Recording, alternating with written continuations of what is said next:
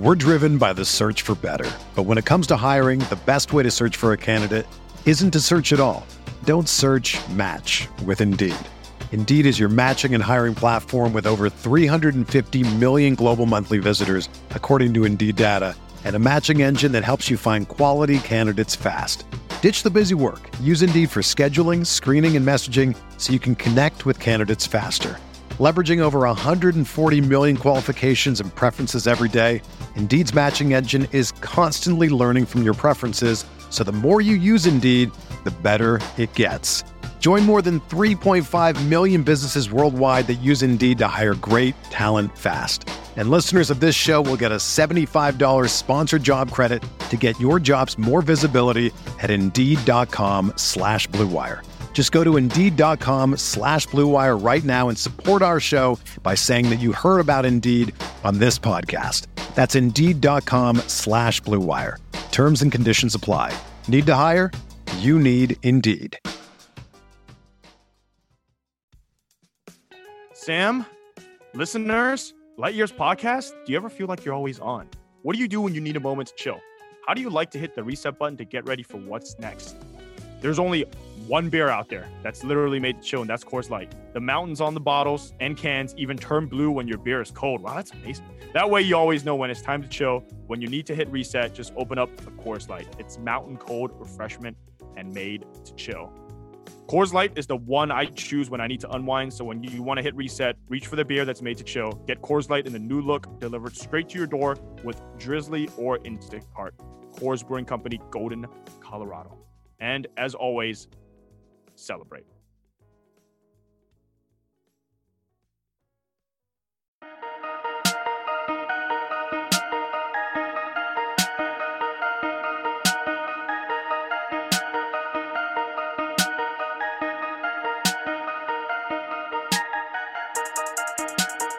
Was that the best Warriors win of the season?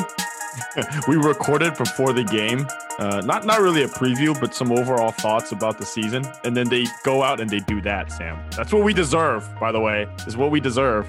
I know. You guys are going to laugh so hard because what we recorded. So we're trying to not stay up till 1 a.m. recording every night. So we wanted to talk about the Steve Kerr quotes on like how he would change the starting lineup. And it will sound so funny after you watch the Spurs game.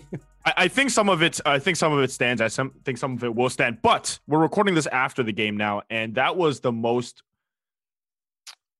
best game of the season, and that was the game to me that the Warriors looked like Steve Kerr's team. That team looked to me like that was peak Steph, Draymond, and then Steve Kerr, like just perfect, right? Like that's why this team became a dynasty.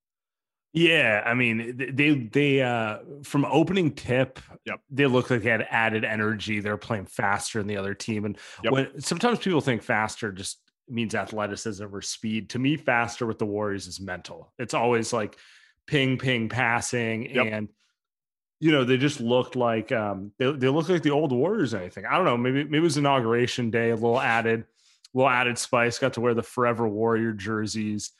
You know how much that means to Steph.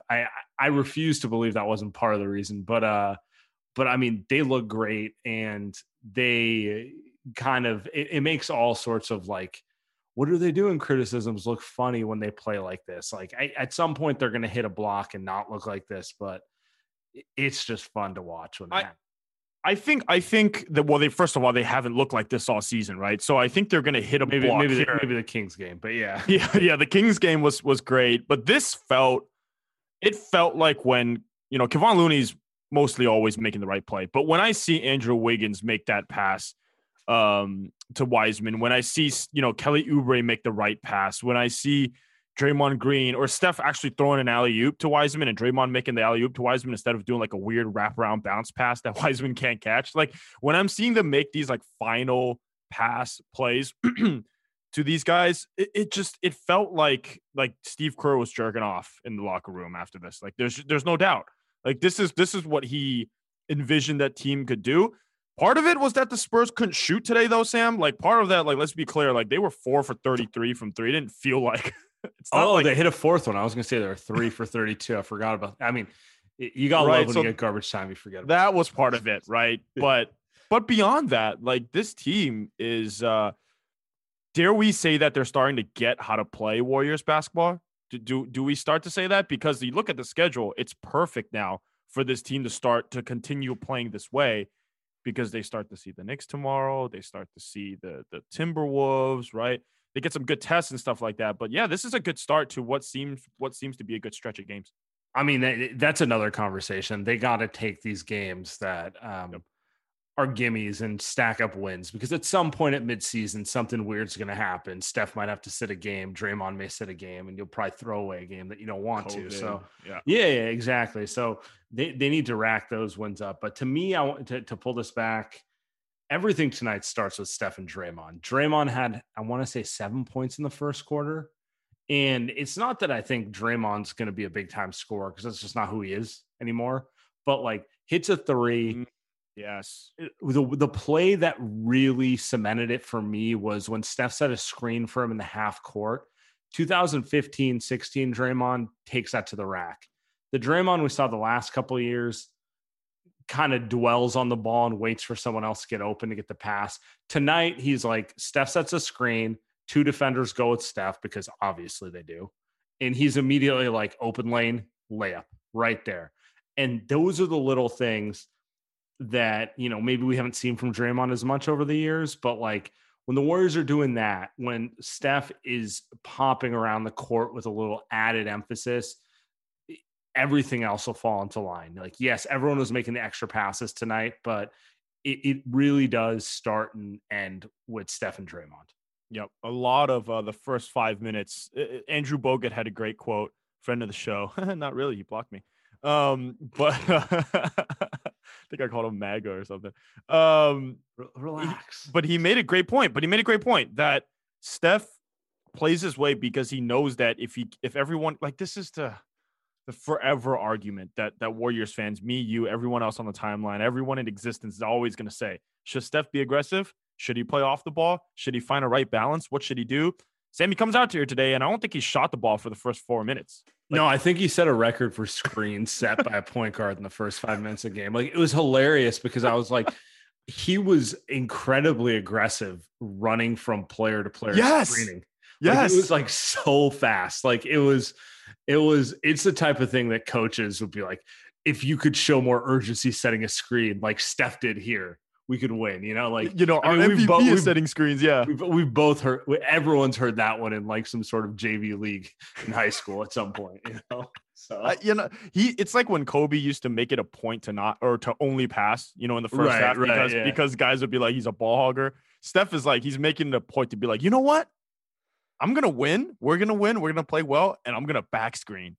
And, you know, he got his shots, right? He got his shots up. He scores 10 points in a few minutes. It's what he does. And that's the point that Bogut made, is he does what he does. He gets his guys involved, relaxes the defense a little bit, and then he goes on his little spree. He goes on a flurry, and then it's over, right? And the game was essentially kind of over by the first quarter. You can see where this was headed. And I think that's who Steph Curry is, right? Like, that's what makes him the best. Like, he is not peak prime Steph Curry, because he's holding the ball all day and dribbling and shooting. He had 20 points at halftime, Sam. So he's on pace for 40 points, despite the fact that if he shot the ball every possession, you probably could have had 30 in the first half, right? But that's not how it works. Yeah, and that's kind of the deal with Steph. Everyone these days is just trying to kind of like get my numbers first and then figure it out later. And Steph he plays the game honestly. And it's you know, when you do that, you're going to have games where like, why does he not just take over? What is he doing setting all these screens? But then you have nights like this where you're like, he had 26 or 27, but it felt like he could have had 50 if he wanted to, but it doesn't matter because they were up 20 based on everything he did the whole time. So all that's positive. One more thing about Steph, some incredible passing tonight from him, especially to the corner.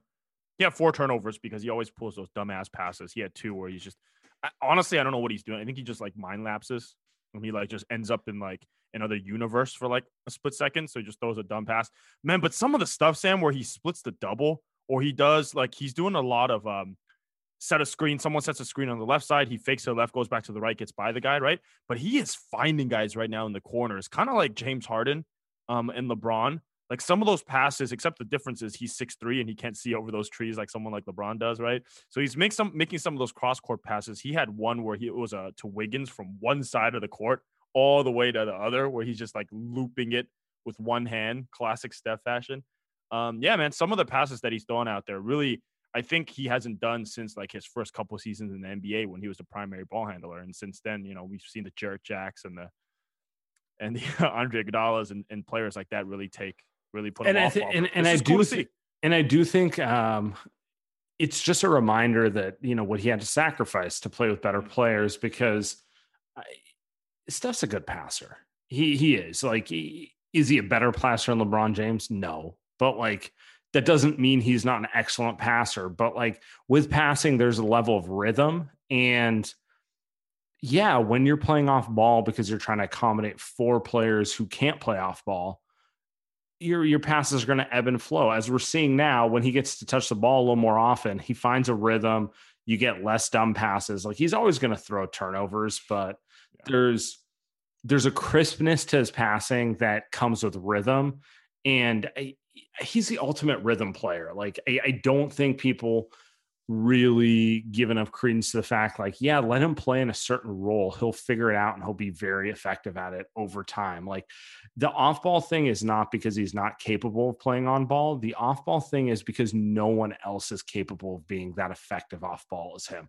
Like, he's very unique in that sense where it's almost a waste to not use it as a weapon, because you can find dudes who can run a pick and roll. You can't find dudes who can set 2 screens, catch the ball, and either hit it or do a second pick and roll out of it as effectively as if they just dribbled the ball at the top of the key. That's always kind of the conundrum with him. And that's kind of why he, probably is the most skilled player in the league. If not, it's KD and he's the second most skilled, but like, end of the day, like, he can do more things than anyone in terms of just variety of ways he can use them. It's like a wide receiver who has just a route tree with like 8 billion routes where you're just like, I don't even know what to run for them, as opposed to like, I don't know, like someone like Randy Moss, where you're like, well, we're just gonna run a fade every time because that's what he's amazing at. Yeah, and the off-ball stuff I thought was a great point, because Steph is the greatest off-ball player, and you can compare him to a JJ Redick or even like a Klay Thompson, but the difference is that when he's off the ball and he gets the ball, he's not just shooting the ball. Like, he can get the ball and then he can drive, split the double, draw a foul, get to the hole, create a shot. And that's stuff that you don't see. Like you're saying, I think KD's probably the closest guy because KD can play off the ball too. Right. But Steph is on another level because he's grown up playing that way. He's always been that type of guy. And the offense is catered to that type of style. And I think it's even more fun when you see Kelly Oubre and Andrew Wiggins out there involved. And tonight, I don't know where you want to go with this next, but tonight, James Wiseman breakout game, like 20 points. Yeah. I was going to say, I was going to ask, do you want to go Wiseman or Oubre next? So let's do Wiseman. It's funny because I want to see Wiseman shoot threes, but we'll get to that later in the pod. It was good to see Wiseman just excel at the basics tonight, which is finish everything inside. Honestly, like, I mean, we can talk about how the Spurs defense was terrible tonight, but it's a starting point for Wiseman. Anyone who cut to the rim, if he was hanging around on the block there, and even a little farther out than the block, to be honest, because it feels like he's on the block at all times because he's massive. Like, he could be at the elbow and it's like, well, it's just one stride to get to the block for him, right? And he was super effective at that. And on top of that, I was almost more impressed with his awareness with the passing. Yeah, the one to he had 3 assists to start. The four. Oh, he had 4 total tonight. Yeah, 3 in the first half. I thought they put him in a better position. I thought that was a lot of it. They did a lot of Draymond at the top. Steph was off ball, but they also got Steph the ball on the wing a little bit where he's coming off a screen. So it's not really, Sam, like a high pick and roll, I guess, but it kind of is. Like, they're getting him in a way that makes sense, where it's kind of a dribble handoff with a screen. And then when it's just Wiseman sitting there, right, on the low block when Steph is driving or Draymond's driving, then it's easy money. It's so easy. It's so easy what he has to do right now in this type of offense. And like, whatever. So the defense was bad, but you're not going to play Anthony Davis and Nikola Jokic every game. guess what? Like, there's 28 other teams in the NBA, right? You're gonna play the LaMarcus Aldridges or the Spurs. You're gonna play the Knicks coming up. You're gonna play the Wolves. So it was good to see those. It wasn't even flashes. I think he overall had a very, very good game. No, he had an excellent game. I mean, I would take this from him every night this year. Like, you're hoping for more long term, but like in general, if he's just dominating the paint in terms of finishing everything and rebounding, and honestly, he wasn't terrible on defense tonight. I mean, he had some rookie mistakes, but he defended DeMar DeRozan a couple times on drives before DeRozan left the game. And it was better than what we saw a week ago. And it's all the stuff like, I mean, I really do want to just see him, like be allowed to shoot more threes and a little more, but like, honestly, I'll take what I can get in terms of his development at this point. Right. Yeah. The rebounding is big. The rebounding, he didn't have a double tonight. He had 6 rebounds and just 1 offensive rebound. But I think that's another part of the game that I don't think Warriors fans have ever seen. I've never seen it where you have a big man who's going to offensive rebound and finish. Like there's no guy that's ever done it in my existence as a Warriors fan. I can't think of anyone. Hey, Biedrins, baby. Yeah. Biedrins maybe the closest guy, but like Wiseman had 1 offensive rebound where he just ripped it in a group of 2 other Spurs and just throws it back down, right? And like he did that once, that's a flash, but like that's something that like that can take over games. Like look at the Warriors, they've played against some of these teams that have guys that do that. Anthony Davis literally did that all game, like just easy buckets. 10 points is 10 points, Sam. If you get 5 putback layups, that's 10 points. That's the same thing as 5 mid-range jumpers. And some nights you're not going to face a team where it's this easy. Some nights you need to take every easy point you can. Yep. Right? Yep. All right. By the way, if we're going to Kelly Oubre next, it's really funny box score stat that he's +1. He's playing with the bench, so it does make sense. The bench was a little worse tonight, but I thought that was funny. Isn't that the funniest part? Like the Warriors had the worst net rating of starters in the NBA entering tonight's game. So that was kind of what spurred our conversation about how the starting lineup doesn't work, which we're going to get to later. And tonight the starters looked amazing together, and it's not going to, they're still going to have the worst starting plus minus of anyone, because it's going to take them like 5 games of playing like this to work out of that big of a black hole statistically. But it was kind of, a little bit of validation for Steve Kerr sticking with the lineup, I guess. He said after the game that this was the best 2-way game that the team has played all season. You can't really deny that. No, you can't. I wonder, I asked you this. I wonder if it's chemistry that the starters played a lot better tonight. Was it just the Spurs missing shots, or was it just the Warriors making shots? Like I'm curious which one is more, and I think that would tell you maybe moving forward what's more sustainable, right? Because if it's chemistry, it's probably the most sustainable. So I think it's a little bit of each. Obviously, look, you're not playing a team who's going 4 of 33 from 3 every night. Like that's just a reality. I actually don't know that the Warriors played that great of defense tonight. I thought they were active. I think the Spurs missed some easy looks too. On another night, a team might go 9 of 33 or 10 of 33, which is still not good. But that change, 6 made threes would be a big deal for the Spurs, right? It would change everything, right? So I think that's part of it. But beyond that, like if the Warriors are going to play with this kind of energy, that's the biggest thing for me. I'm mostly curious to see what happens when they play with this kind of energy against a team who's hitting tough shots. Spurs are probably not talented enough to be that team, but maybe the Clippers are, maybe the Nuggets are. These teams that they've played in the past. Like you could see the Warriors playing with this energy level and the Denver Nuggets hitting shots. And that's kind of the type of, that's a separation of a great defense, in my opinion. Like, at some point you'll play a dude who hits bad shots in your face, and does it break your spirit, or do you still stay locked in the whole way?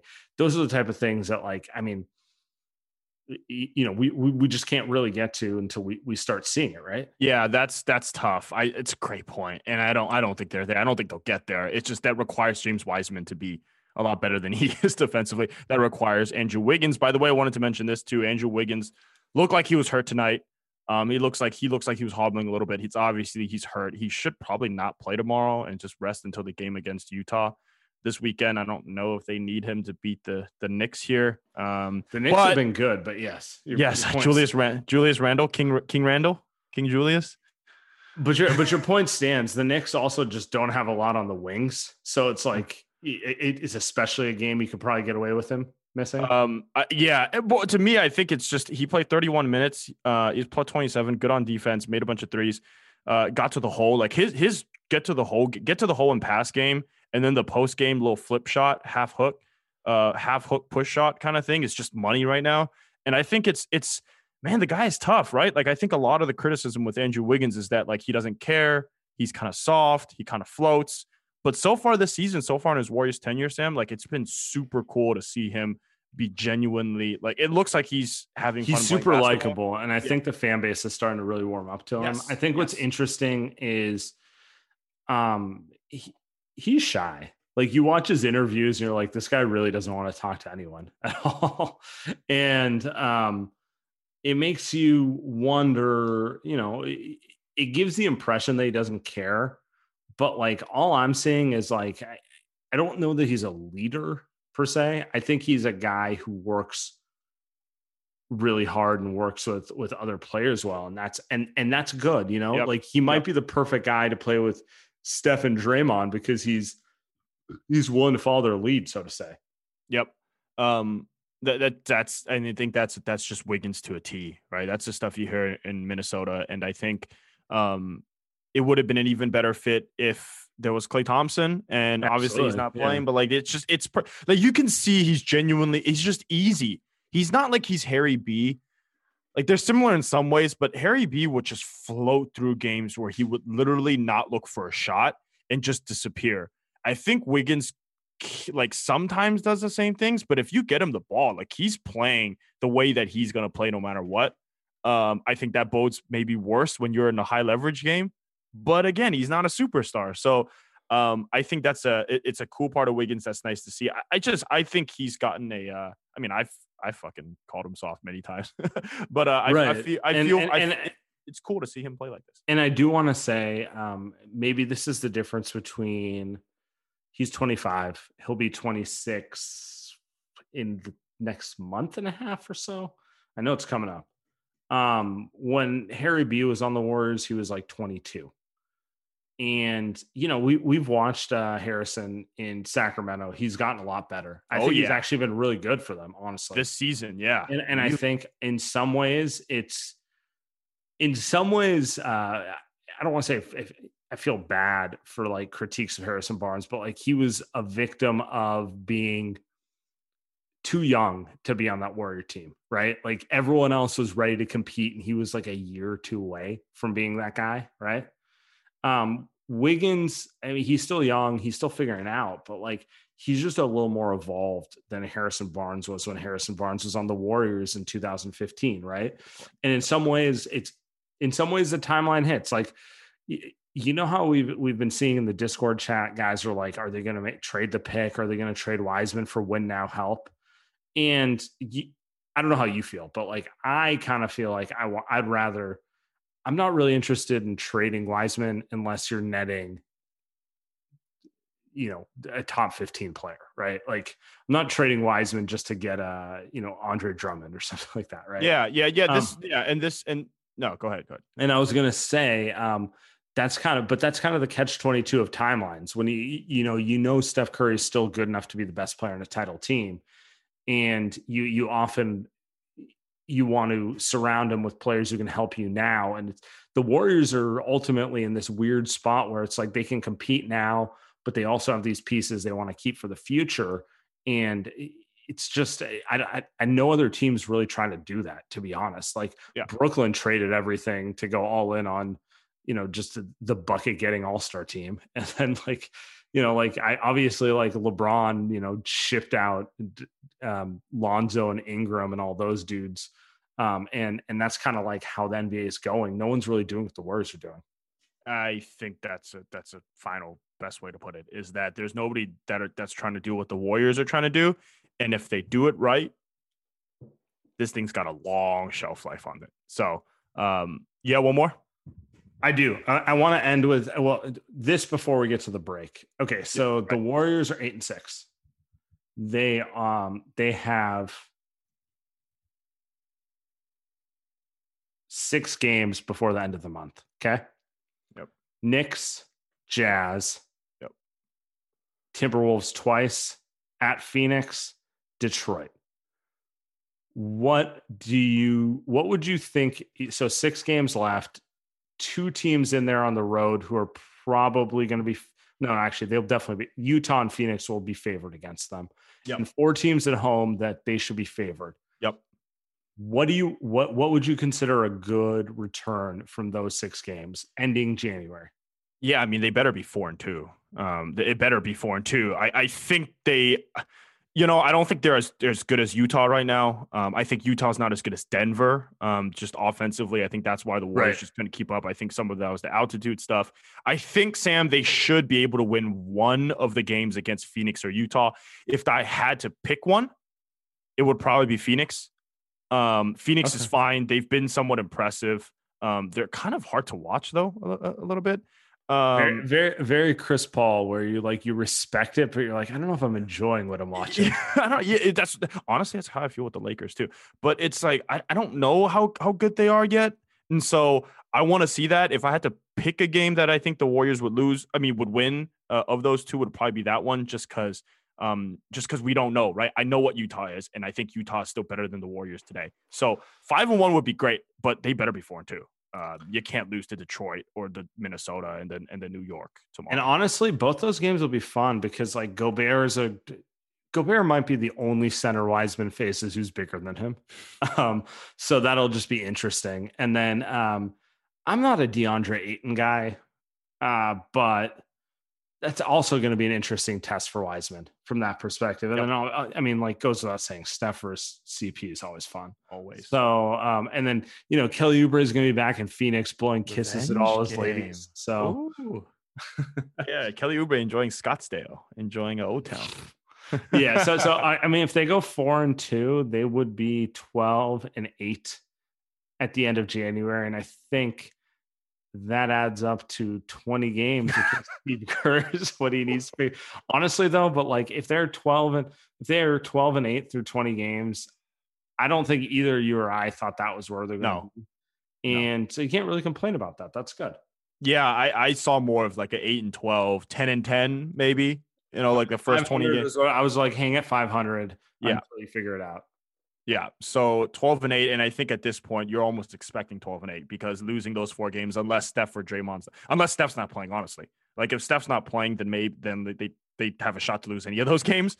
But if Steph's playing in all of those games, you should be 4-2. So no, they got a nice road ahead of them, Sam. I think they've gotten through some of the larger rough patches so far. And we haven't talked about Oubre. Couple impressive wins, yeah. And I think like it'd be nice to see Oubre kind of keep getting it going, right? Like 2 for 4 from 3 tonight.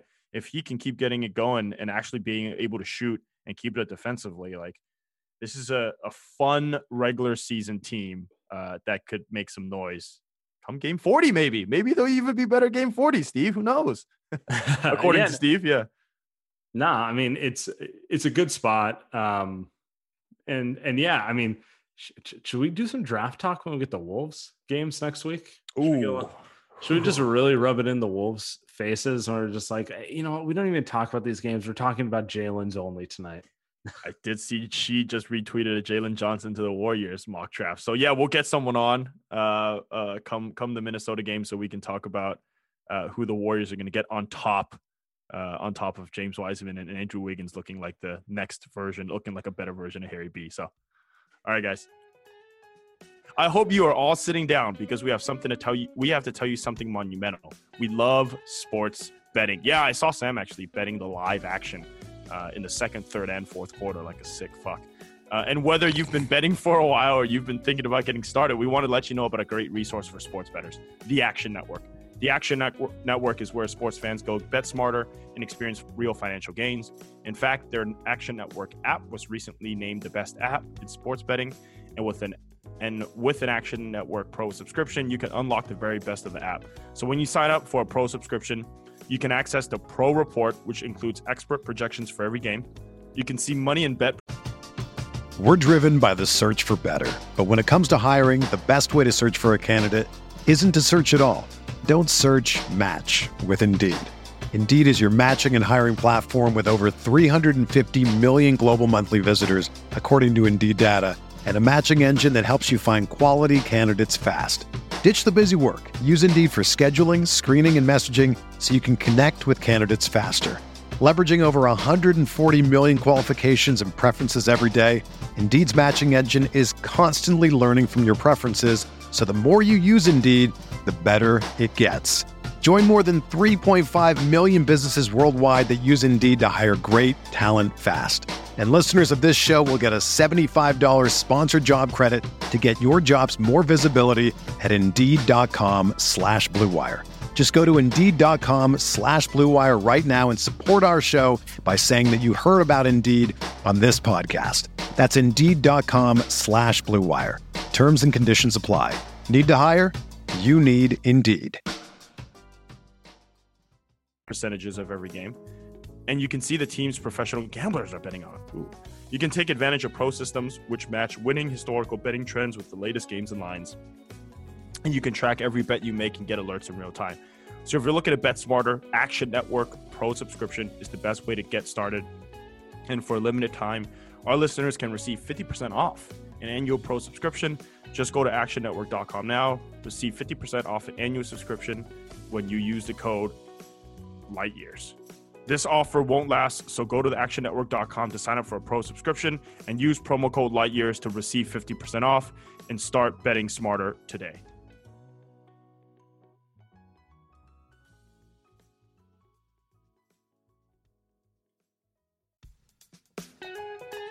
Look, no one's perfect. Even the best baseball players strike out with the bases loaded. The best golfers sometimes three-putt with the tournament on the line. So if you feel like you're coming up short in the bedroom sometimes, it's perfectly okay. But if it's bothering you, there are options. Go to Roman.com/lightyears now. With Roman, you can get a free online evaluation and ongoing care for ED, all from the comfort and privacy of your home. A U.S. licensed healthcare professional will work with you to find the best treatment plan. If medication is appropriate, it ships to you free with 2-day shipping. The whole process is straightforward and discreet.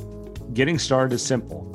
Just go to getroman.com/lightyears and complete an online visit. Take care of your ED without leaving your home. Complete an online visit today to connect with a doctor and take care of it. Go to getroman.com/lightyears and get $15 off your first month. Look, there's a straightforward way to take care of your ED. Getroman.com/lightyears. Get started now to save $15 off your first month of treatment.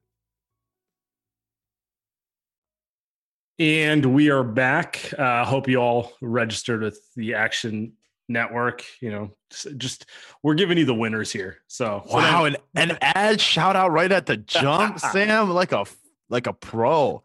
Amazing. So 5 stars, subscribe, 5 stars. You know, so Lightyears Premium, all the fun stuff. You know. Yeah. So Steve Kerr said something yesterday. If we get Tim to insert it right here.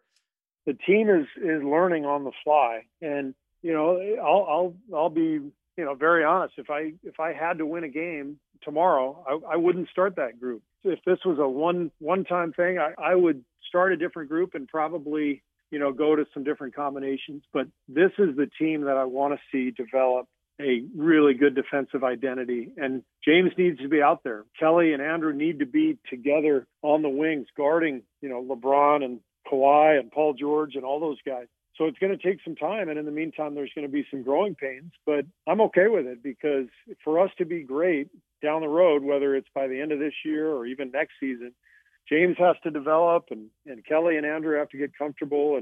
And so I'm willing to sacrifice some things here early in the season to try to get to where we want to go later on.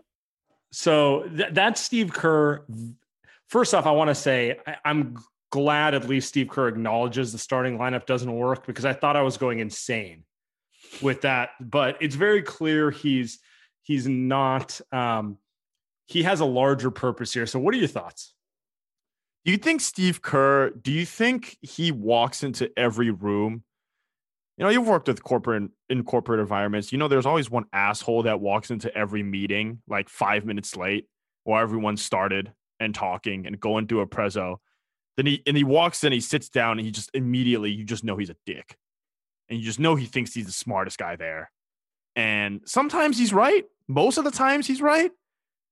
And it's infuriating. To me, that guy, Sam, that's Steve Kerr. Yeah, but I don't think he's right. So okay, so let's argue. No. I mean, okay. So what he's right about is the goal. The goal is to have your team peaking in the playoffs, right? Mm-hmm. Like this isn't this isn't 2018 where you're running back a group that's played together for 6 years in a row, and all you're really concerned about is like health, right? This is a new group, so there's questions about how you get them peaking at the same time. What I'm confused about is how being so stringent with this starting lineup is doing that. Because to me, and he had another quote where he said, we want to make the playoffs this year and see what happens and then really contend next year. If your goal is to contend, shouldn't you... if your goal is to contend next year, which basically means you don't think you can compete for anything special this year, which, to be fair, Clay went down. We all kind of acknowledge like that kind of screws you, right? Wouldn't you maybe want to start Damian Lee because he's like the closest thing you have to at least mirroring what Klay Thompson would do? Like if your goal is to get James Wiseman to be a better player and get comfortable with playing the way the Warriors want, don't you want that? Okay, so I think there's a couple different things Steve Kerr is juggling here. Number one is the front office and Kelly Oubre's contract. So that's number one. That's, I think, the most obvious one. I think it's hard. Like you can, and I think they should. We talked about this ad nauseum, but $14 million contract, $80 million in taxes. It's hard to bench that for Damian Lee. Okay, so that's number one. Number two, I think that he's also like the guy thinks he's Phil Jackson and Greg Popovich combined. I think there's a bit of I would rather be right about me versus anything else in the world. And I think he's been right a lot in his career. You can argue whether, like, I think with Houston is the best example. He's always said James Harden's going to, like, behind the scenes and in front of the scenes, James Harden's going to wear down. Chris Paul's going to wear down. Those guys aren't real shooters. We play the way that we play. We're going to beat them in the long series. Sam, they've beat them in the long series every single time. 7 games and 6 games, right? You can argue whether if they just run pick and run, they win it in 4 or 5. That's fine. I think that's fair, but they've won. So I think you can say that he's right there. And I also think that he's better at ego management than he is at actual schematics from an X's and O's level. And I think this is like a peak peak Steve Kerr in terms of how he's playing to the media. And I think what you're saying with him, we're going to contend next season, then why are we starting Kelly Oubre? I don't believe he believes that they're waiting for next season to contend. I think he's doing this because he actually thinks they might be able to win a series or two and to get the Western Conference Finals. That's why he's doing this. But in order to set the expectations and not have people quote him and say, oh, we think we might actually be able to play the Lakers in the Western Conference Finals. I think there's a part of that with how he's playing the media. So I think he's juggling all that at once. I'm not saying any of it is right, but I think that's how Steve Kerr has always done it, though. I think it worked. I think your points are fair, and I'd probably agree with you. That's like kind of my read too. My question. So let's get to the Kelly Oubre thing. Okay. So he clearly, like, I think we're all in agreement. Like, it's not that like Oubre doesn't fit or Wiseman doesn't fit or even Wiggins doesn't fit. It's like putting them all together is like you've created this, like, literally somehow you've created a lineup with no spacing next to Steph Curry, right? Like it's like more of the whole thing. Like we saw Oubre play backup power forward versus the Lakers, and all of a sudden he looked like a new man. He looked productive in that role, right? What I keep coming back to is like it's pretty clear to me Steve's thinking defense first. He's thinking Oubre's long, Oubre's athletic. And my priority is to try to get a defensive unit together, and offense and Steph be damned, my system will work, right? That's the way I read it. And I'm sitting here going, I just don't know if that'll ever come around. I just don't know that Oubre is a two guard, that this lineup will work in this capacity. So if he's starting Oubre because he doesn't want to destroy his confidence, I can support that because that's important. But if he's starting it because he thinks, in game 17 or 18, something different's going to come, then I have to question, what year he's in, really. Yeah, he's got a little goink vibe to him right now in the NBA. I agree. I think that he's trying to emulate pieces of what the Warriors have been successful with. And if he were to pick a piece, he's not picking the guy that's closest to Klay Thompson. He's picking the guy that's closest to Andrew. Oh, wow. Why did I say Andrew Wiggins? He's picking the guy closest to Andre Iguodala, Kevin Durant, Klay Thompson on defense, Sean Livingston. And I think, do you know how excited Steve Kerr gets when he sees Andrew Wiggins like a weak side help block? I think he's happier about those plays than he is about Steph Curry making a three. There is no doubt in my mind that makes him more excited.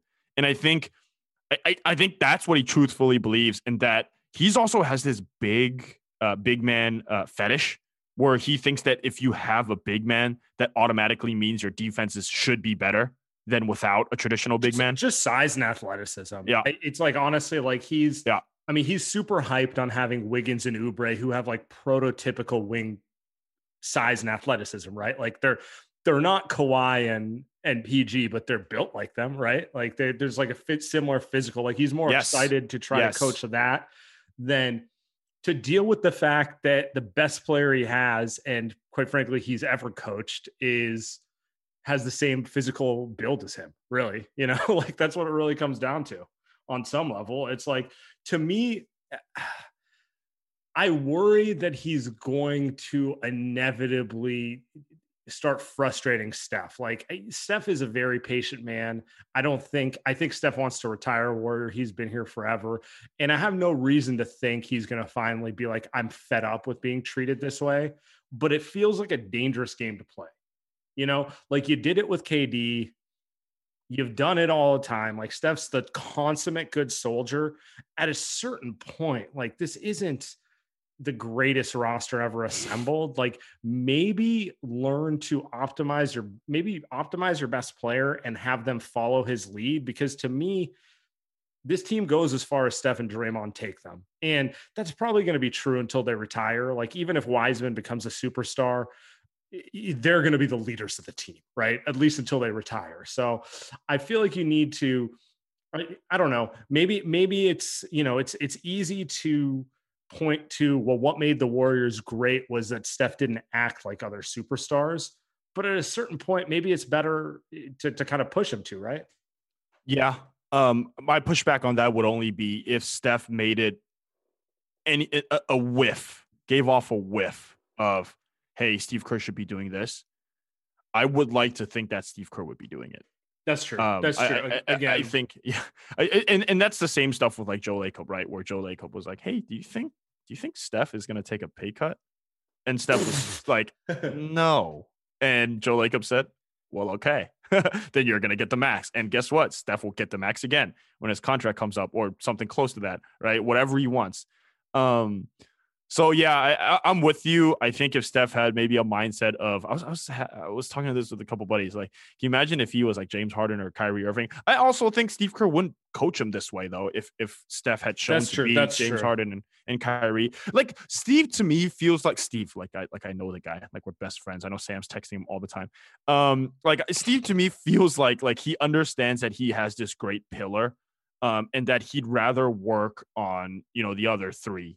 Right. He'd rather work on the other three things or two things to at least sharpen those up so that they can be it's this well-rounded thing. Right. He takes that well-rounded thing and puts it puts that as a blanket kind of projection on how the Warriors should be It should be Steph is so great on offense. You know what? Why don't we take a little bit of that offense off because he's so good and make the defense a little bit closer than what it is?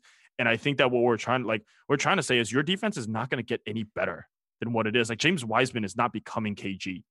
And Kelly Oubre and Andrew Wiggins, as cool as fun as they are on defense, are not Clay and Iguodala. So why?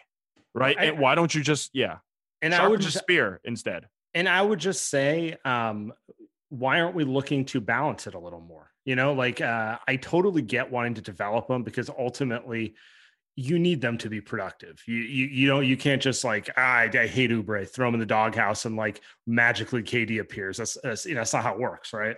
Like you need to be productive, but you kind of wonder if they're in the best roles to succeed. And I'm thinking about this from two specific angles. One is Steph Curry. Steph is getting frustrated with these terrible starts and just kind of those lineups. He's doing most of his damage through the flow of the game in different lineup combinations, to be honest. But the second one is Wiseman. If you really want to develop Wiseman, wouldn't you want to put a little more shooting around him? Wouldn't you want maybe Damian Lee instead of Oubre? Maybe have Oubre come in when Wiggins or Draymond hit the bench. Try some different things just to try to get more out of him. I don't know. I get it. Again, getting back to the initial quote, I get it conceptually. I'm just not sure I buy that it's the best way to do it. The Philadelphia Sixers are a great example, I think, of what happens when you put the right pieces around a big man.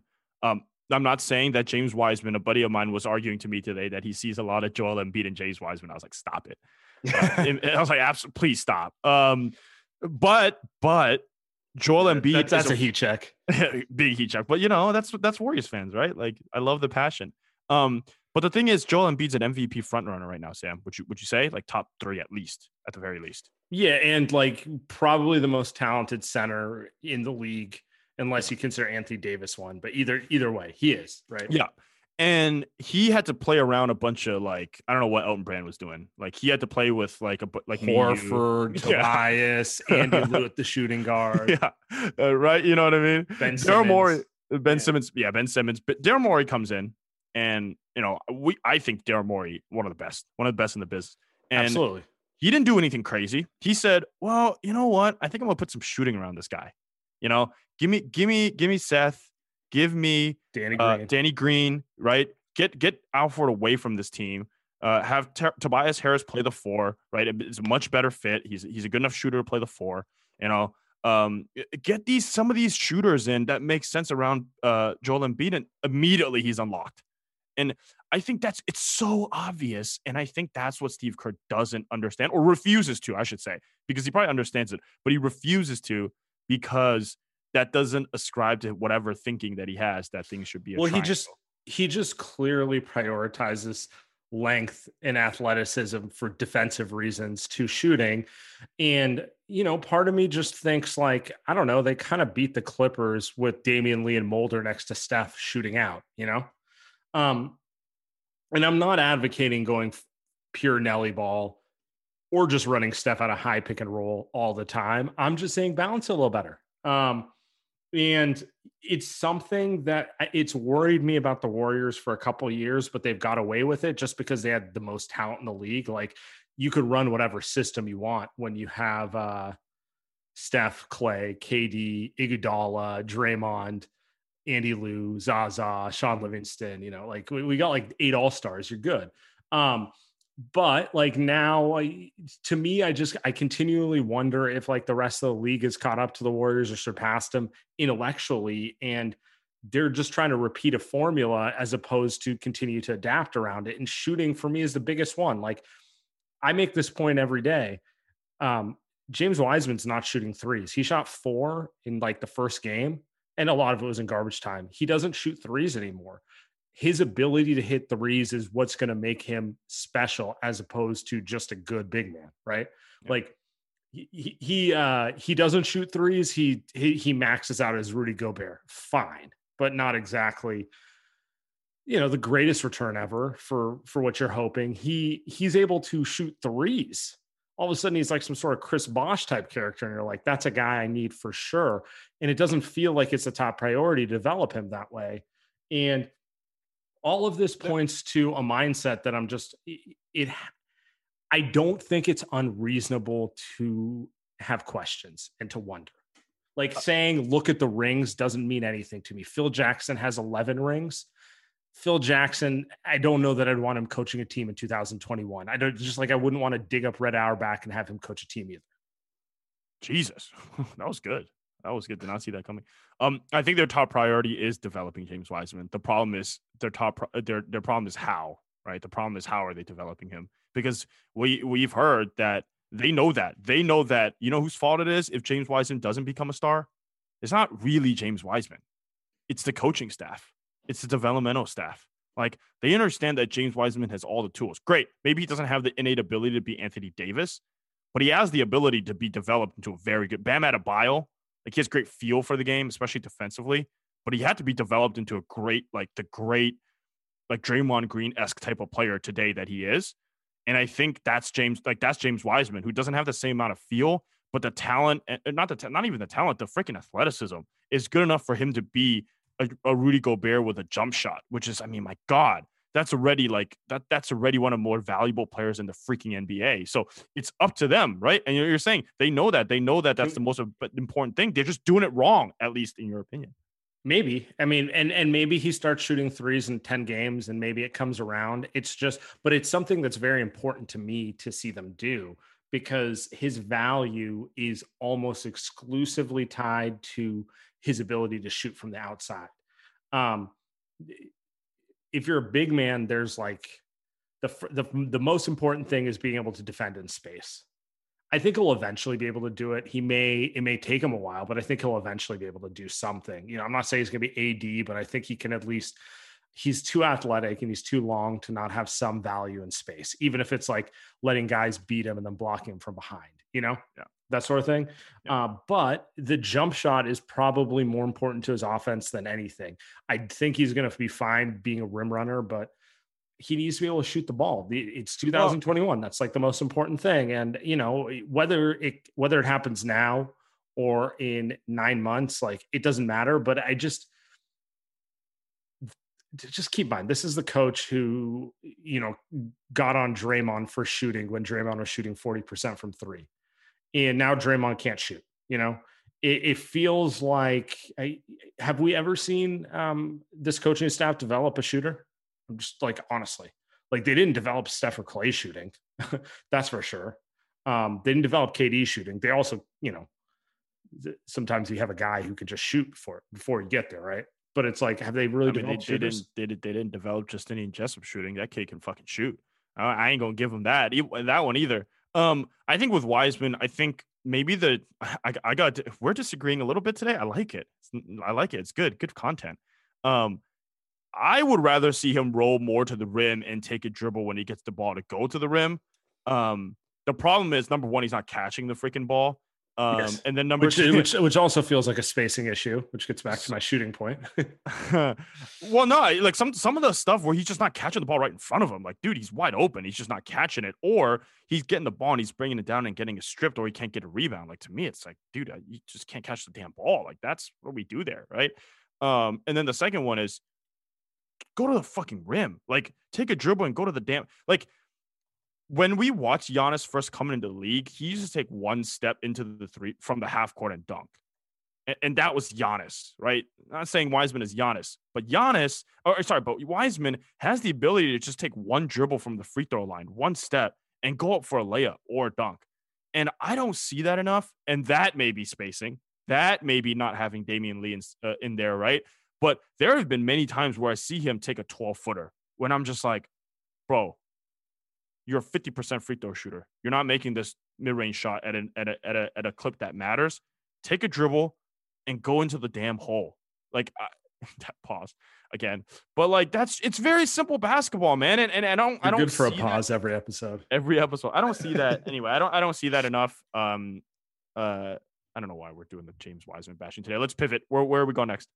Yeah, and actually, I don't even want to, like, this wasn't even meant to be a bashing session. It's just like, I don't think these are unfair questions to ask. And the last thing is, I don't think it's unfair for like fans on Twitter to bring up like their thoughts either. Like the biggest thing I'm seeing, and it's like an overarching thing, but it really kind of bothers me, is like traditional media just constantly like taking pot shots at fans on Twitter. Like, what are we doing here?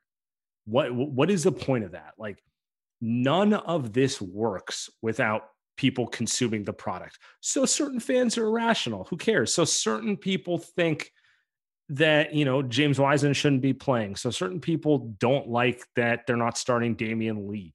Why are we taking shots at fans? What are we doing here? It's so small-minded. Yeah, my general take always is, I just like passion. I just like people that are genuinely passionate about basketball. And if they're pissed, great. If they're happy, great. Right? Like my thing is, like, if you're depressed after watching Warriors game, first of all, like, relax a little bit, but like that's good. That's good for, like, that's what sports fans are, right? Like, you grow up and you watch the Warriors, or you watch the Niners, you watch the Giants. If you're down bad, you're Sam, you watch the A's, and like, you watch a lot of L's, like, you know what I mean? So, but like, I'm with you, Sam. Like, I'm with you. I always enjoy when people are passionate about things, because that's all that matters. Whether you're right or you're wrong, like, whether you are right or that in itself does not matter, because it's sports. It doesn't matter there's no right or who's wrong. You know what I mean? It's just you got to be passionate about it. That's all that matters. So I'm with you. I think this points to another issue that is an extension of players and teams themselves, and even the NBA at large, is that they just care too much about what a very small minority of people have to say.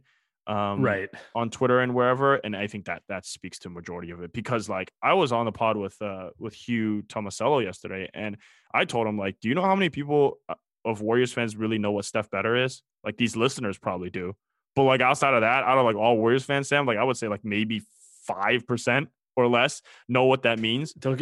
You're not giving yourself enough credit. It's no, but you get 8 to 10. But my point is like most fans, they don't know, because they're not on freaking Twitter, and even if they're on Twitter, they're not following every tweet I've sent for the last 7 years, man. And so I think like the evolution is amazing. So I think that speaks to the point that we always make, is that there's like the crazies are the crazies. Enjoy the crazies, but that's also not the fucking majority of Warriors fans. Yeah, and that's where I'm at with it too. Like, why so people disagree with you? So what? So what? So it is what it is. Anyway, they're not changing the starting lineup. They're going to keep going with this, and we will be back whenever we are.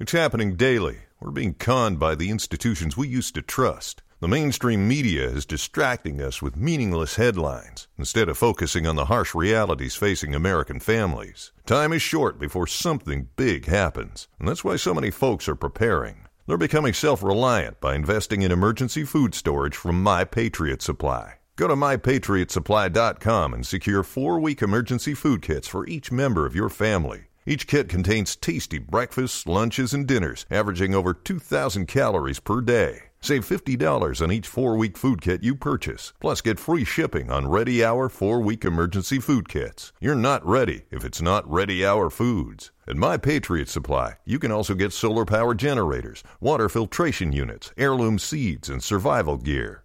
Order by 3 p.m. and your unmarked boxes ship the same day. Shop MyPatriotSupply.com today. MyPatriotSupply.com.